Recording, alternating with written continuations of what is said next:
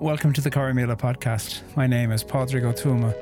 In the first year of Brexit and a century after the partition of Ireland, I'm in conversation with special guests, exploring contemporary Irishness and Britishness through the lenses of history, politics, art and theology. This week, I'm delighted that my guest is Dr. Ebun Joseph.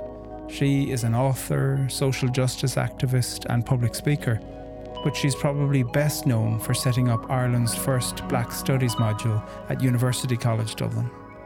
Racism is 400-500 years old. We didn't create it. I didn't create it. You didn't create it. So we don't need white guilt. It's of no use to anybody.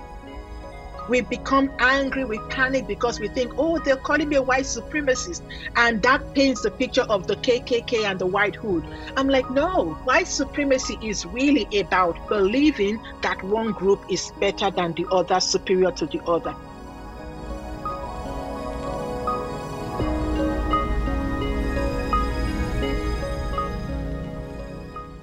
Hello and welcome to the Corrymeela podcast. My name is Padraig Ó Tuama, and with me today is Dr. Ebun Joseph. Ebun is an author and lecturer and career coach and director of the Institute of Anti-Racism and Black Studies at University College Dublin. Ebun, welcome to the Corrymeela podcast. Thank you so much for this opportunity to be with your audience. It's a pleasure to have you. Just as we start, where are you talking to us from today? I'm in Dublin, in Ireland. You have had a hugely varied career, and reading through your CV and your publications, you've taken in writing and speaking and counselling and research and microbiology as well as activism. Would you say that there's one particular interest that has held all of those together, or are they just indicative of a variety of interests in your life? No, I think through all of it, there's one key thing that has come out, and that is my desire to change inequality. I don't like inequality. I mean, I want to use a stronger word, but I don't know who is listening, so I'm going to try not to use a stronger word. But yes, I don't like inequality, injustice. I don't like it. So I think through all of everything, so whether it's career guidance that I have done, you would see me trying to help the person at the bottom, trying to help them find themselves, their identities, how to navigate difficult spaces, navigate racial spaces in the labor market. So you would see all of those things helping people to believe in themselves, all of those things, even in my lecturing in Black Studies again. So you would see that. So I think, and even some of the work I did as well, my starting work in all of this has been on gender inequality. Yeah. So again, so you would see that. So yes, I think the strong theme that runs through everything in my life is just that injustice and inequality. I don't like it. I'm struck, Ebun, that you were saying that there's stronger words you'd want to use, but you'd be cautious about the audience. Would you mind saying what the stronger words are? No, I think I was just going to say I hate inequality. Okay. So those would be the strong words. I'm like, okay, yeah. Before somebody says, oh, she's always so passionate, Yeah, well, so I'm always passionate, like I bring my A game all the time. I bring all my passion, in everything that I do. And I don't think that anything is worth doing if you're not passionate about it, So yeah, so I feel strongly about inequality. And I think when I start talking, like I always start talking with this really good mind that I'm going to be very calm, I'm going to sound, but then halfway through I just forget. Well, I'm delighted that you've forgotten right at the start or choosing to forget. Yeah. You've lived in Ireland for the last 20 years. You've made Ireland your home. What brought you to Ireland, and have you noticed changes in Ireland over these last 20 years? I think that I have noticed some of the key changes. I mean, I've noticed changes in Ireland, we all migrate for different reasons. And I think that some of the key changes, when I first came to Ireland, there was more of an openness. I mean, and I think it sounds strange to say that, but we had all of that openness to learn, to recognize, to know the other. There were activities, there were groups, there were funded organizations. The theme there was, recognition of difference, celebrating difference, 2002, 2005, 2007. Well, before 2007. So yeah, between 2002 and 2005, there was a great, desire to recognize difference, to welcome difference. I don't know. For now, like if I look back then to where I am now, and even getting a job for me, like I think my first paid job that I got in Ireland, I got that job even without literally having so much of the practical experience, because what I did was I talked about the fact that I'm a mother.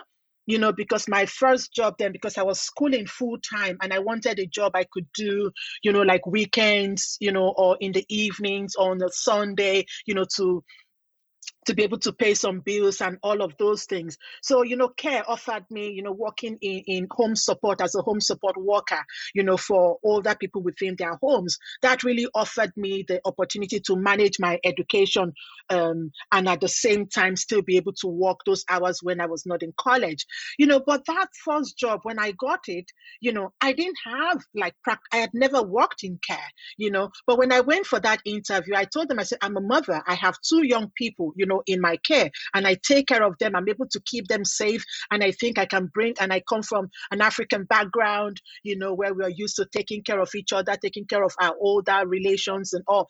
And that was enough, and for me to get a job. And, I guess maybe the sector, the field, care has always been one place where, as a Black person, it's easy for you to go into the labor market. So maybe that made a difference there as well.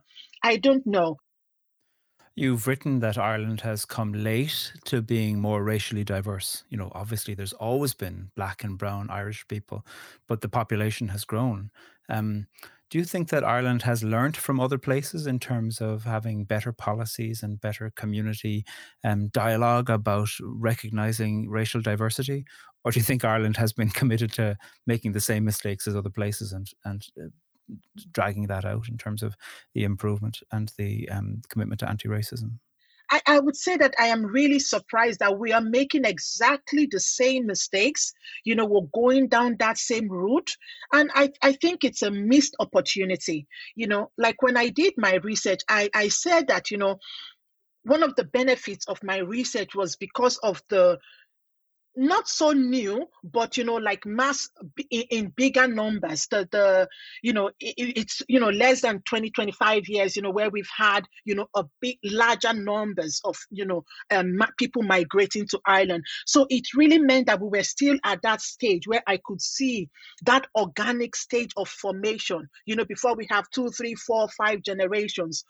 So I could still see that organic stage of, where people are assimilating or acculturation impacting on people. So I could still see some of all of those things. And I think that those were things that helped my work, to be impactful. Yes, I would have expected a bit more, that we would have looked at the UK and looked at France to say, how did they do it? Now we're getting this larger numbers of, people, coming in. What can we do? Particularly even when we had the ascension states, and Eastern Europeans came in, to Ireland as well. We could have learned from that, and I think we did not.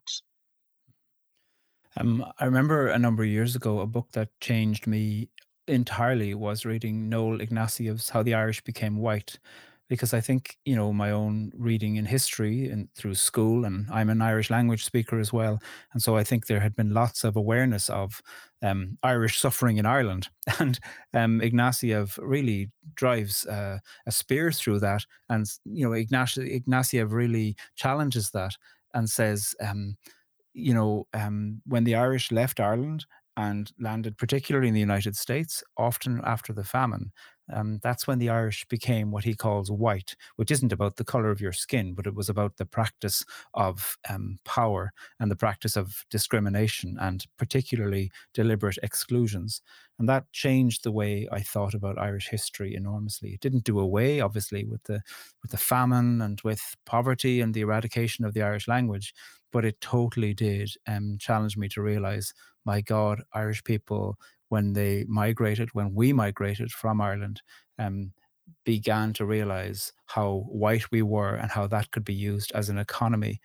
Have you found, I know you quote Noel Ignatieff as well, have you found in your research that people are familiar with this aspect of Irishness and whiteness, or is that new for people? No, I think that those who know it, but the majority of our population are not able to connect with the whiteness with Irish whiteness. I think we're able to connect with the benefits, with the privileges and the benefits that it brings, without understanding the implication. We call that the wages of whiteness, and how the price, I'm trying to write an article now on the price of Irish whiteness. What did it cost us? What did it cost us to take on that whiteness? And I think that is the missing link, that we are not the majority of our population, I should say, are not conversant, that whiteness comes at a price, that you actually don't just get the whiteness. It's like you buy into something, becoming white. When they said how the Irish became white, at what cost? What did it cost us? What did we have to give up? What did we buy into? It meant the minute we became white, it meant we bought in as a nation, as a people. We bought into this concept of superiority of one group over another. And so it's, like you said, it's not just the whiteness of skin color, it's all of that symbolic whiteness. It's that whiteness where one language, one way of speaking, one way of being, is superior. So whether it's in the music or it's in the food or it's in how people speak. So we bought into that. But it was at a price. And I think Ignatieff's book does that really well as well. And there's a lot of literature. And I write about that.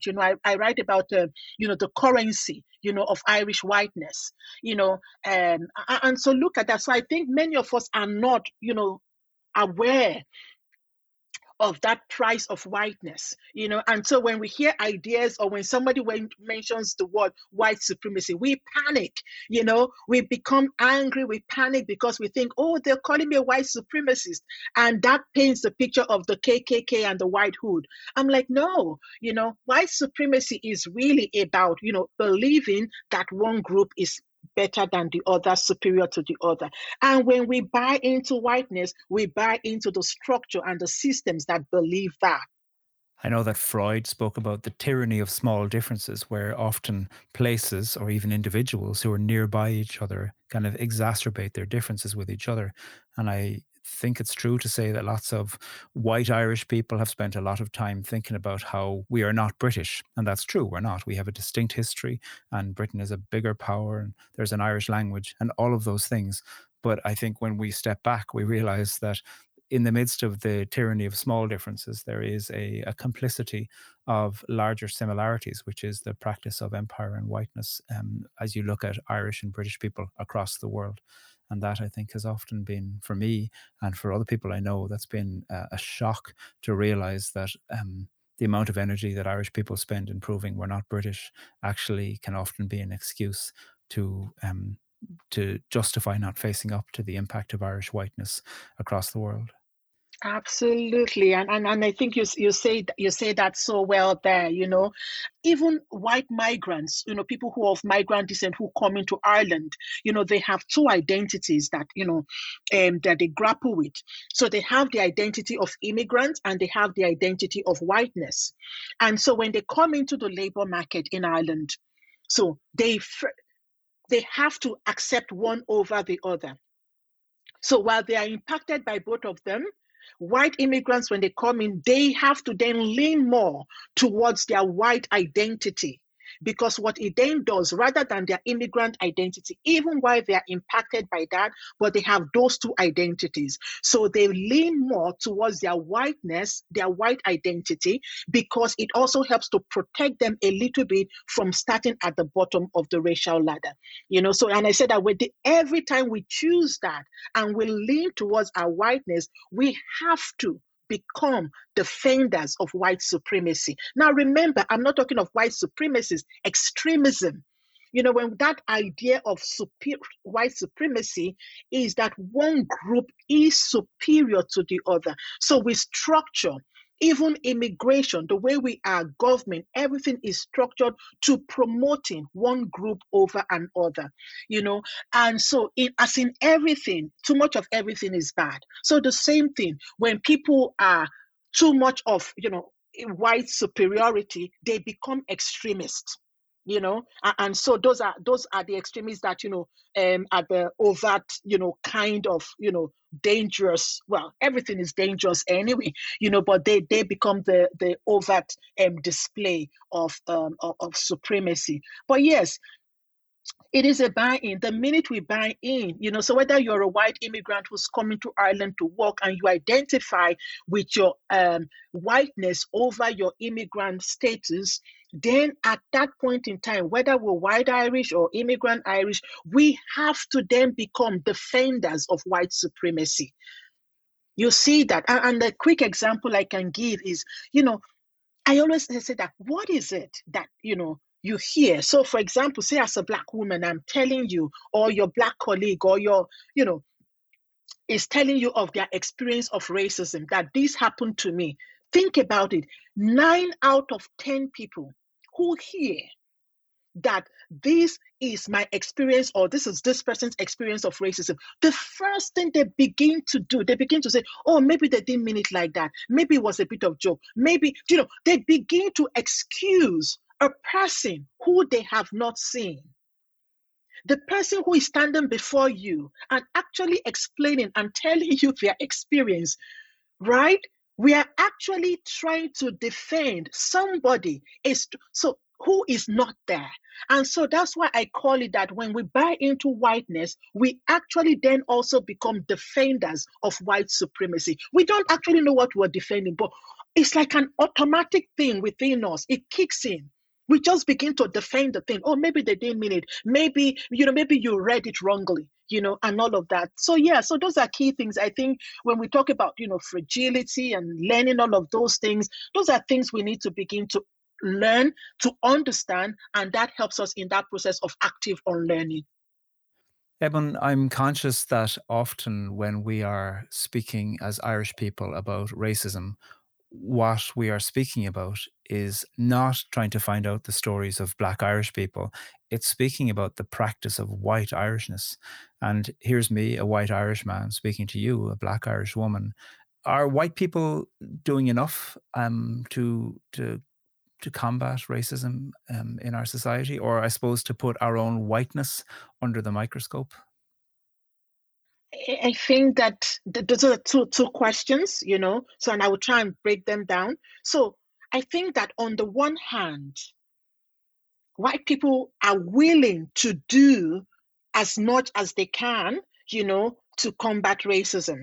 So for example, we can listen to your stories and we can feel sorry, and we can, some of us even end up feeling guilty, which I always say, please don't feel guilty, because we inherited this racism that we have today. Racism is 400-500 years old. We didn't create it. I didn't create it. You didn't create it. So we don't need white guilt. It's of no use to anybody, because sometimes our guilt absolves us of responsibility. It absolves us of action. So it's not about guilt, because we did not create it. So it's really what we do. The minute we realize that there is racism, is what we do with the racism we've become aware of that is the difference, not about the guilt. So a lot of our white that I have come across, and in my work with organizations, with people, with individuals, is we're willing to do the learning. We're willing to talk, to listen to stories and all of those things. But the other side of making this change is that we are not willing to look at the white systems of operation, We're not willing to look at our own whiteness. We're not even willing to go to that conversation of white privilege. That is, I think that is one of the most difficult topics I have ever taught. The minute you begin to talk about whiteness, you lose, a couple of people in the audience. So I have over the years had to learn how to find, I think the idea of stratification helps me to explain it without losing audience. Yes, but the minute, so we're not able to look at our own whiteness. We're not actually able to look at whiteness in our systems, our policies that actually promote whiteness. It's one of the most difficult things to do. And I absolutely get it. I absolutely understand it. Because when you're looking at the notion of whiteness, it means it begins to challenge all your belief system about meritocracy. It is a change in positioning, and it is a difficult, uncomfortable position or conversation to have, to reflect on. So I think for me, that is the biggest challenge, that it's not enough to hear the stories. It's not enough to even read the books unless we're able to put our systems of operation under the microscope, because it is a systemic change that we need.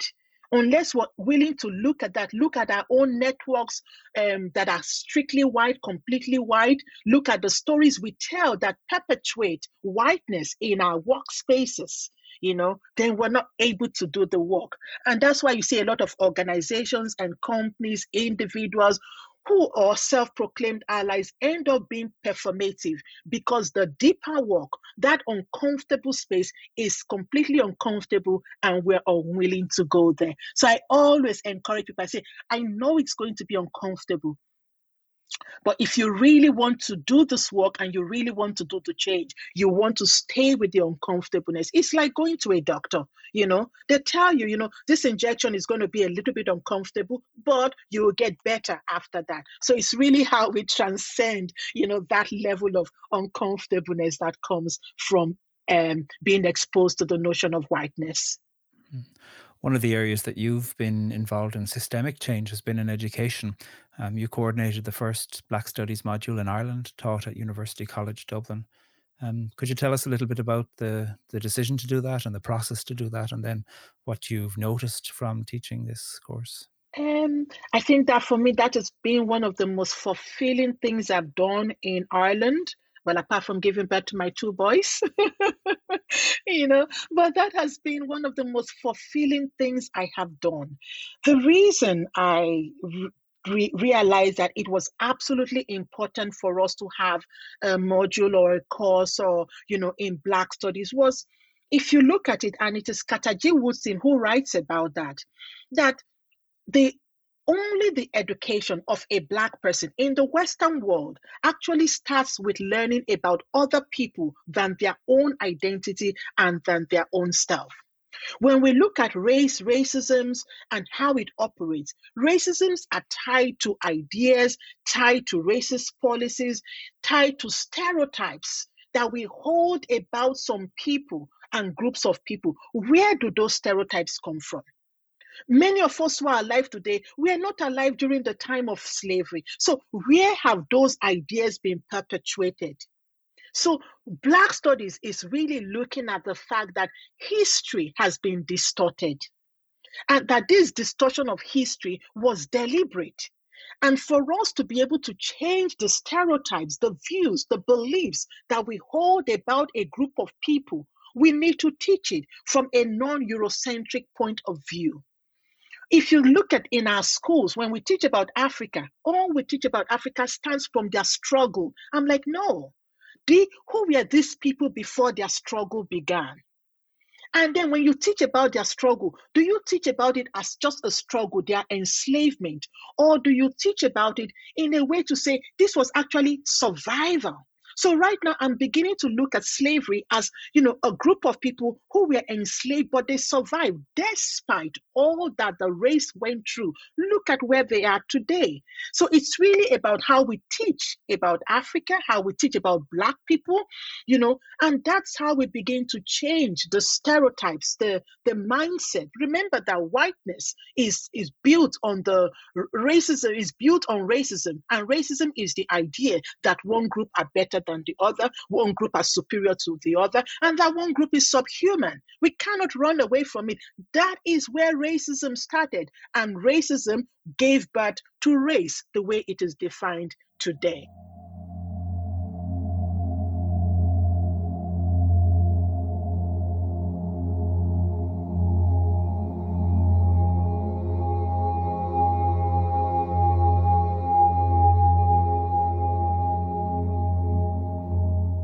Corrymeela is Ireland's oldest peace and reconciliation organisation. Working with thousands of people a year, Corrymeela supports groups to deepen inclusion, peace and belonging. These remotely recorded podcasts come from our kitchen table to yours because we can't be together in the same room talking about these important topics in this important year. So if you want to take this conversation further, we've got some discussion and reflection questions for you and a full transcription too.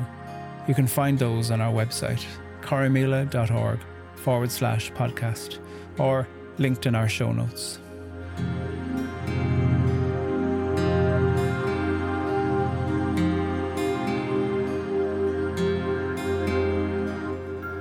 You're listening to the Corrymeela podcast, and I'm Padraig Ó Tuama. With me today is author, lecturer, and anti-racism activist, Dr. Ebun Joseph.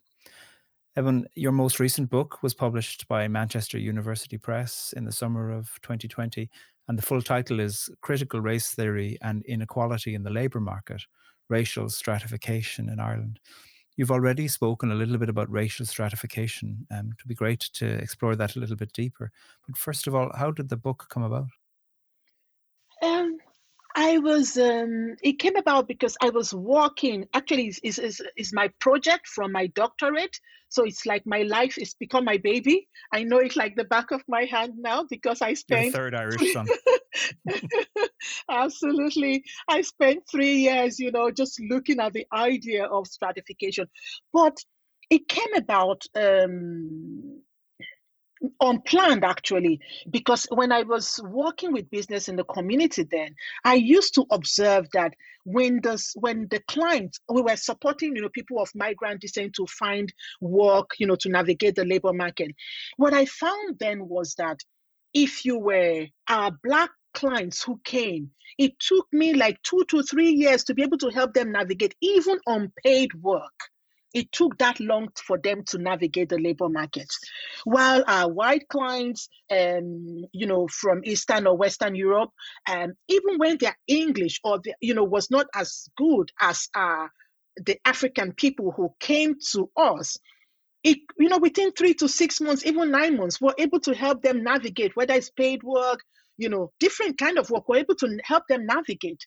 And I wanted to understand why. I mean, I knew that I was okay, yeah, this is racism going on, but how do you explain it? It's not like they take anyone apart and say, hey, this group of people be racist to them, this group of people be racist. So how? I wanted to be able to understand it, because sometimes people tell you that, it's because people are immigrants. I'm like, okay, if it is because people are immigrants, then everybody who comes to Ireland who is an immigrant should have the same kind of experience. But that's not the case. Some migrants who come to Ireland have, their mobility in the labor market is faster than the other. So for me, that was where I began to investigate to see, like, how, what accounts for this inequality in the labor market? How can I explain it? I wanted to understand it for myself.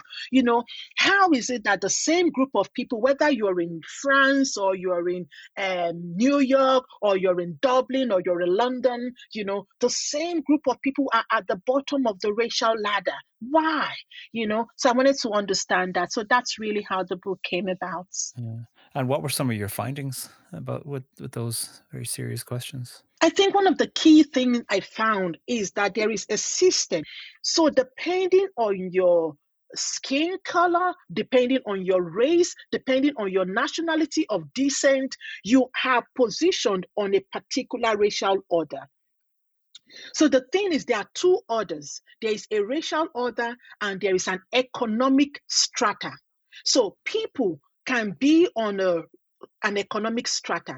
That economic strata, you can work really, really hard, become a professor, or become an engineer or become a doctor. So economic strata, you have lifted up. You're not at the bottom of the economic strata. So you're in the middle or at the top. So that's class. But the minute you go out from your house, yes, you are at the top of the economic ladder. But when you go out of your house and you're walking down the street, you are no longer your economic ladder, particularly from people who don't know you. You become your racial strata. And that racial strata is a system of homogenization. I describe it as a homogenizing system, of structured inequality. What this then means is that people, based on where they are from, based on how they look, based on their nationality of descent, their blood, their descent, their ancestry, they are given a strata. And the darker you are, the lower on that strata you are.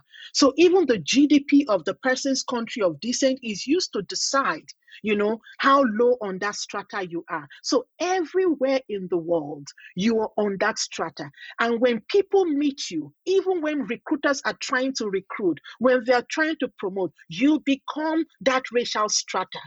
So that's how we're able to reproduce people on that ladder. So you look at it, sometimes we say that, we talk about outcome where people end up. I'm like, no, think about it. Racial stratification means that some people start at the bottom. So in Ireland, the racial order that operates is Black people are at the bottom. Eastern Europeans are somewhere in the middle. Western Europeans are above the Eastern Europeans, and the white Irish population are at the top. Now, again, a bit of variation there, but again, I explain how even the three groups at the top, even while they are all whites, there is a variation. For example, a white woman, who suddenly wears a hijab, while she's white, on that strata, she's no longer as white because the hijab that she wears has darkened her and she has moved down on that racial strata. So there is two orders, an economic stratification and a racial stratification. You can change your economic positioning on the order, but you cannot change your racial strata on that ladder. Every time they see you, you become your name, where you're from, rather than who you are, what you achieved. Was your choice to look at this through the lens of the labour market a deliberate choice to be able to critique, the way you said earlier on that, somebody will detail an experience of discrimination and lots of white Irish people might go, but let me explain, or let's give this other discriminating person the benefit of the doubt. Were you choosing to analyse the labour market so that you could say, well, let's look at this through the cold facts of the labour market in order to be able to demonstrate this without recourse to justification through excuses? Or was there another reason that you chose to look at the labour market? I think that, because I was being impacted by the labor market. I have two boys who are growing, and I wanted to also make sure that, okay, if I'm investing in their lives and making them stay up and study all night, again, I'm a typical African mom, if I was, making them stay up and study all night, that they would be treated on the basis of their merits, I wanted to be sure, that my investment in them, was not going to be wasted. I wanted to also be able to support my clients. Then I was working, then when I was working, I wanted to be able to also support my clients to say, you know what, no, pull yourself up by the, straps of your boot, it would work. So I actually wanted to know. I didn't know, I couldn't even articulate it. I wanted to be able to understand, I didn't even know the notion of racial stratification when I started doing that piece of research, but it was in the course of studying and interviewing people and using critical race theory, then I was like, oh my God, like it explained it so well, because outcome And I say that, and I was going to say that when we look at where people end up, we think that, it's about where people end up. Oh, 15%, likely to be unemployed, or, unemployment rate is 40%, blah. I'm like, no, it's not about where people end up. It's about where people start. If people start so further down the ladder, where they end up becomes almost inevitable unless they have to work 1, 2, 3, 4, 5 times as hard to be able to achieve the same results as people who are stratified above them. So racial stratification for me really gives me, and I think when I explain it, when I show my charts, read my book, honestly, people get it, and that's how you can see how privilege, when we talk about white privilege, what white privilege does means, it doesn't mean you didn't work hard. It just means that on that strata, you did not start at the bottom. You started 3 notches away from the bottom. So it's like running a race when you say, what, I'll give you a head start. So you start 50 meters ahead and I start, at this point. So you're competing with people who are starting far back below you. I'm not going to go into the justifications. We justify it. Oh, but they are not Irish. Oh, but we're Irish. Our grandparents worked here. Those are all the justifications. I'm not going to go into those justifications. What my work is to show you the impact, that when we favor what looks like us, this is the impact. This is the impact on people who are disfavored. This is the impact on those who are minorities. This is the impact on those who are at the bottom of the ladder. The key thing I always ask people is, when they tell me that society is hierarchical, then I say, what is life like for those at the bottom of the ladder? Remember, it is always about how we treat those at the bottom. Those at the top, they're fine. It is how we treat the people who are at the bottom, those who are marginalized, that really begins to tell us of our strength, whether we're welcoming, whether we're empathic. That's where we begin to see who we really, really are. It's not how you treat rich people.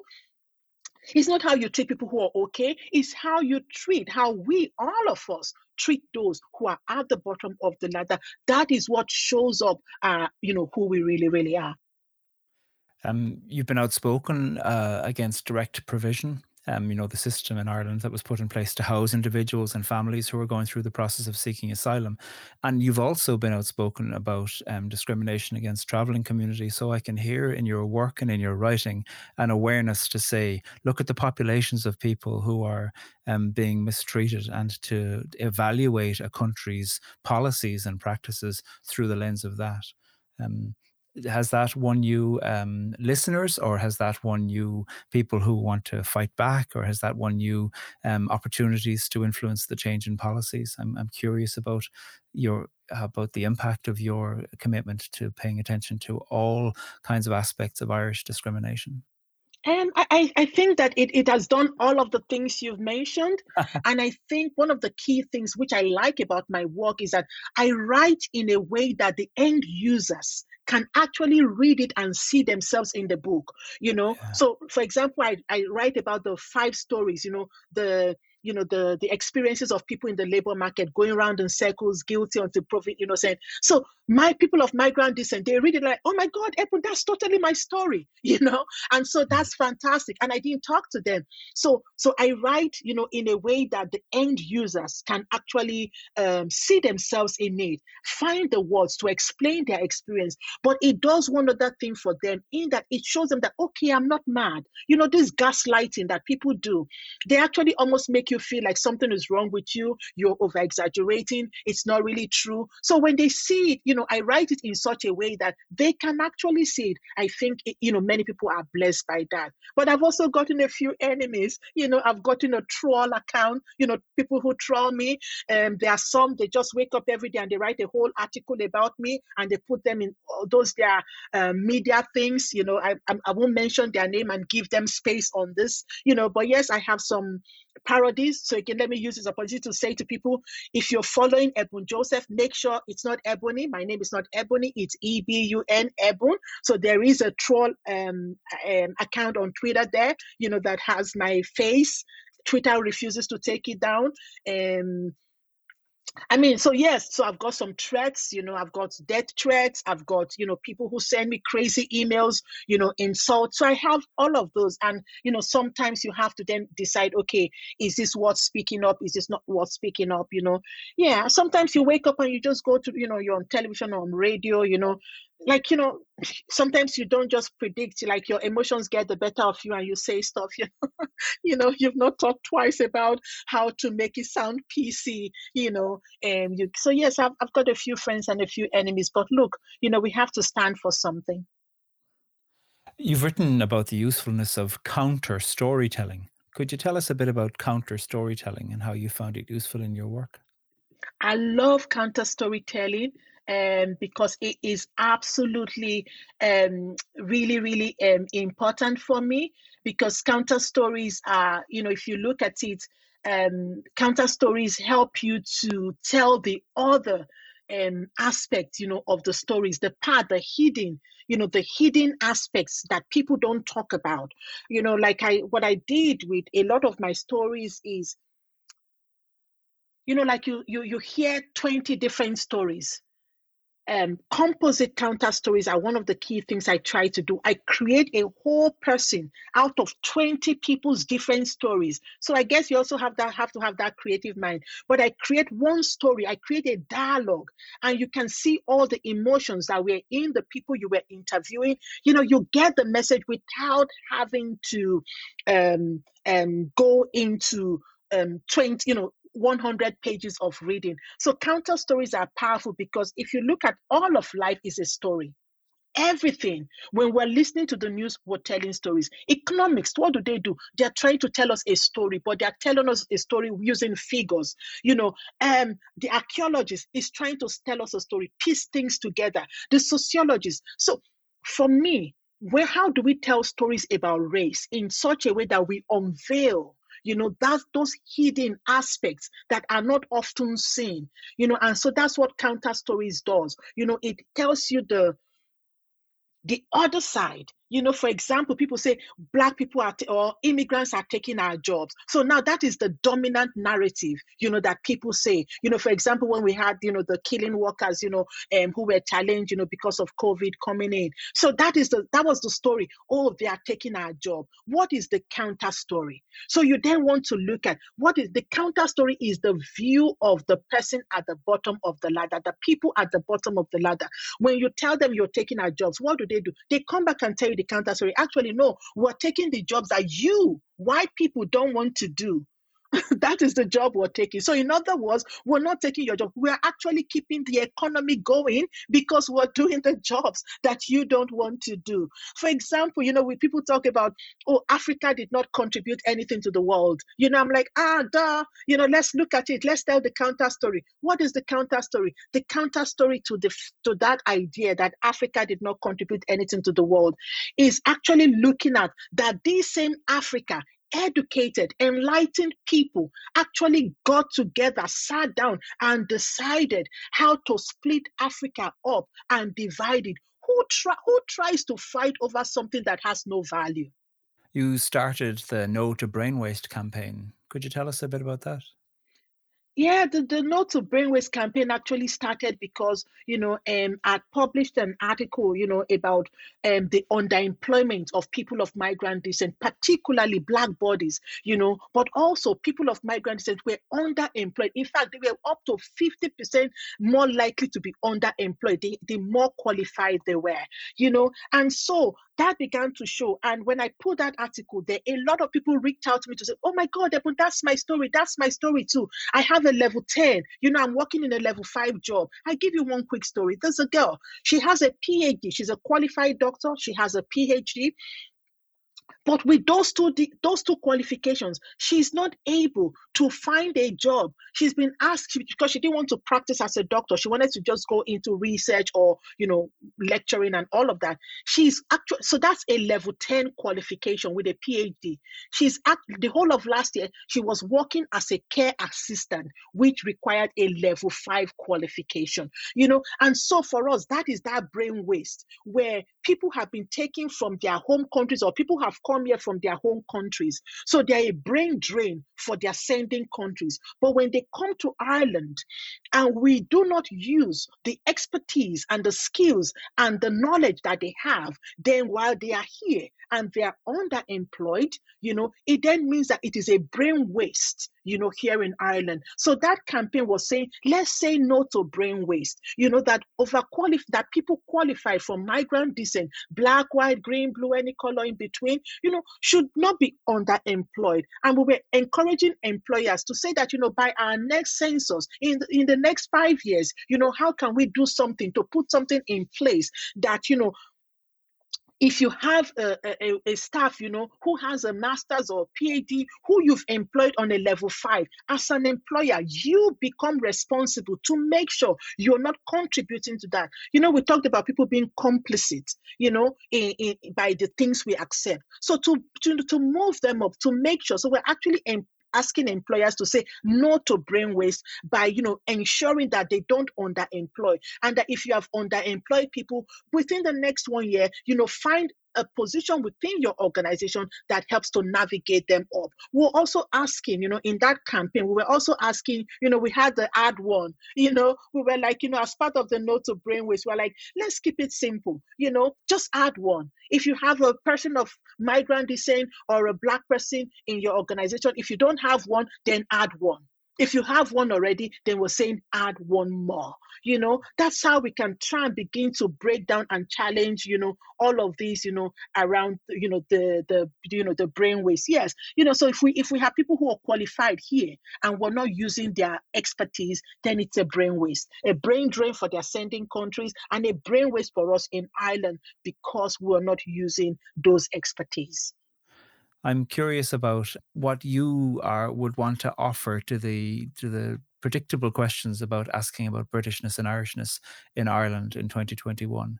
I think partly much of what you've been saying this whole conversation has been offering lenses of asking questions about that already. But are there other things that you'd like to see being present in the public conversation about Britishness and Irishness a centenary after partition? Definitely. I think that we should become, for me, I think one of the key things is that we must become cognizant that Ireland is no longer a homogeneous society. It will never go back to that place again because we have mixed race people, we have black kids who are Irish now. So we have this African Irish population that is growing, and it's not going to get smaller, it's going to get bigger, and I think that part of that conversation when we look at Irishness, I think that the biggest challenge is that we have a lot of people, let me not say we have all, but a lot of people have come to the point of equating Irishness with whiteness. And so when you're black, they think you cannot be Irish, So I think that that conversation must be had, about what it really means to be Irish, but that we also begin to recognize the African Irish population. We begin to recognize, the people who are Irish and who are not white. And to see that change, I think for me is a key part, of that, the mixedness of what we have become. We've become this, this amazing mix, and that it's okay. And I think, your mention of Ignatius' book takes us back to, knowing that, our president in the the new president in the United States, has Irish ancestry, and so all of that, and if we can claim people who are outside of the country who have Irish ancestry, it means that in Ireland, we must also begin to be able to claim people who are here with us, who also have other ancestry and Irish ancestry as well. So that intersectionality of people's lives should be on your table, I think. I would love to see that there. Dr. Ebun Joseph, thank you so much for coming on the Corrymeela podcast. Thank you. Thank you for the opportunity.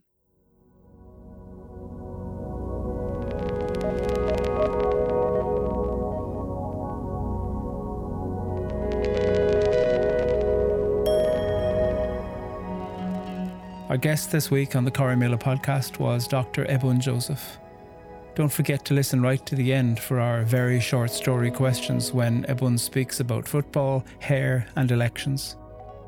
Thanks for listening to the Corrymeela podcast. I'm Pádraig Tuama, and I'll be back with another episode next week. The Corrymeela podcast comes to you with the generous support of our funders, the Henry Luce Foundation, the Community Relations Council of Northern Ireland, the Fund for Reconciliation of the Irish Government, and the support of the Friends of Corrymeela who give monthly or annually. If you enjoy this podcast and have time to leave us a written review on Apple Podcasts or Spotify, or 5 stars, we'd be delighted. And if you ever want to get in touch with us, you can email welcome@corrymeela.org. The Corrymeela podcast is a Fan production. The researcher and producer is Emily Rawling, and the podcast was mixed by Fra Sands at Safe Place Studios.